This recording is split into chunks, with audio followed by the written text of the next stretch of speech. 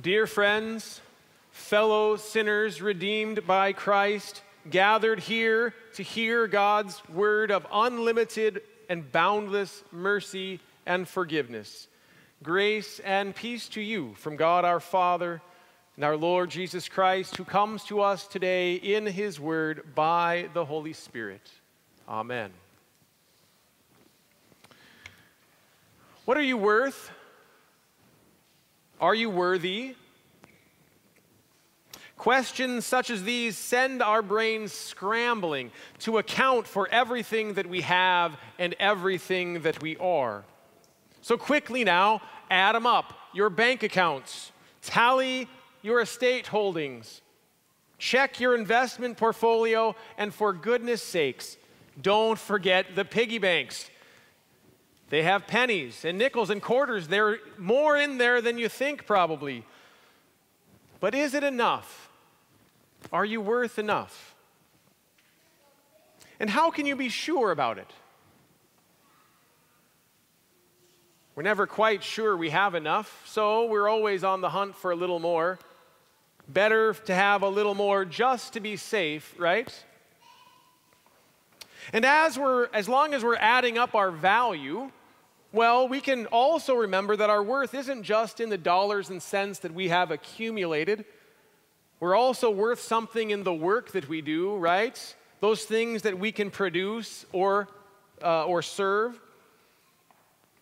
But even here, the questions don't change. We still ask ourselves, is it enough? Have I done enough? How do I know that I've done enough? And so we err on the safe side, right? And we think, well, I better just do a little bit more. But it never ends, does it? And that leads us to notice that it's not just what we have or what we do that are of value about us, but it's also our relationships that are valuable, right? With our friends and our family, with our neighbors, and even with the people in your church. When you look across the pew, aren't you of more value than just what you have in your wallet? But I dare say that even in these relational values, we still ask the same sorts of questions. Have I been a good enough friend? Have I cared for my next door neighbor properly? What do I need to do in order to be more acceptable in the eyes and the sight of those around me? Do my friends and my family find me worthy? Just to be on the safe side, maybe I'll be a little kinder next week. It's that little voice of insecurity, that constant nagging doubt that keeps us searching and knocking and looking for those last few pennies of worth that we think will make us whole. It's a trap, don't you know? There's no end to it. Counting on your worthiness is a never-ending hamster wheel. We think we're going someplace, but it just keeps going around and around. It's what we call the rat race, after all. Or in mythological terms, it's the endless rock pushing of Sisyphus up the mountain only to start over again and again. It's a curse. For as soon as you start looking inside of yourself for your worthiness, for your worth, and your security, you will always find yourself lacking something. You'll always need just a little more to be safe. For the pit of the self is always deeper than it looks. And the carefully piled mountains of self-esteem that we've all built so well for ourselves come tumbling down at inopportune moments. And even though Jesus warns us of this, even though he comforts us by telling us again and again in various ways that in losing everything, That is money and possessions, home and family and reputation, even losing your very selves. He promises that you will never lose him. And yet, still, we seek more security than simply his word of promise. We need something to hold on to, something to cling to. In the 3rd chapter of Ruth, we continue the story that we've been listening to the past 2 weeks. You know the story quite well by now, I imagine. Ruth joining to her mother-in-law, who has seen tragedy. She left Israel because of famine. She moved in to the Moabite land, where her husband and her sons found wives before all 3 of them died. Having endured famine and the death of their husbands, times were dire. Life was in jeopardy. Ruth clings to Naomi, leaving her home country to reside with Naomi in Israel as a foreigner with little. The situation, as we read today in chapter 3, is no longer as urgent and dangerous as the last 2 chapters. For now, they have found enough security for today. They have a little bit of food, they have a little bit of shelter. For Ruth is allowed to go and glean in the fields, to pick up whatever is left after the harvest in order to feed herself and Naomi and the other widows that are with them. And Boaz has even told his workers to leave a little extra behind and let them take some of the choice harvest out for themselves. So their lives now are not in direct jeopardy any longer, but the future still is in question for them. There's still that nagging voice of concern for a safe and secure future. It's the constant question. Do we have enough? Are we protected for the long haul? Can we trust that we have a future here? Not just today, but into the future. Is there anything that we can do to secure the future for ourselves, for our offspring, and for our descendants? As we read through the 3rd chapter of Ruth, I can barely find any word from God even mentioned in here. It's a story where God seems absent and silent. And so Ruth and Naomi and Boaz are all left to say, what are we to do? What are we going to do now? And without a promise from God, I suppose we have no other choice but to say he must have left it in our hands. What are we going to do now? So make your play, think of your schemes, do your thing, increase your value, put on your best face, and try to find your own future. Take hold of what you can while you can. And because it's so hard to find a word from God in this chapter, a secure, safe promise, that we end up turning it into kind of a morality play for us.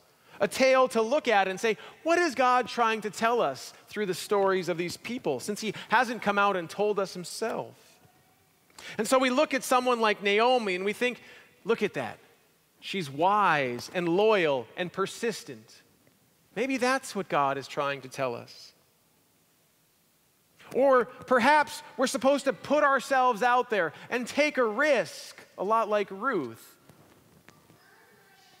Or maybe we're supposed to be upstanding and upright and compassionate and strong, following all the rules like Boaz.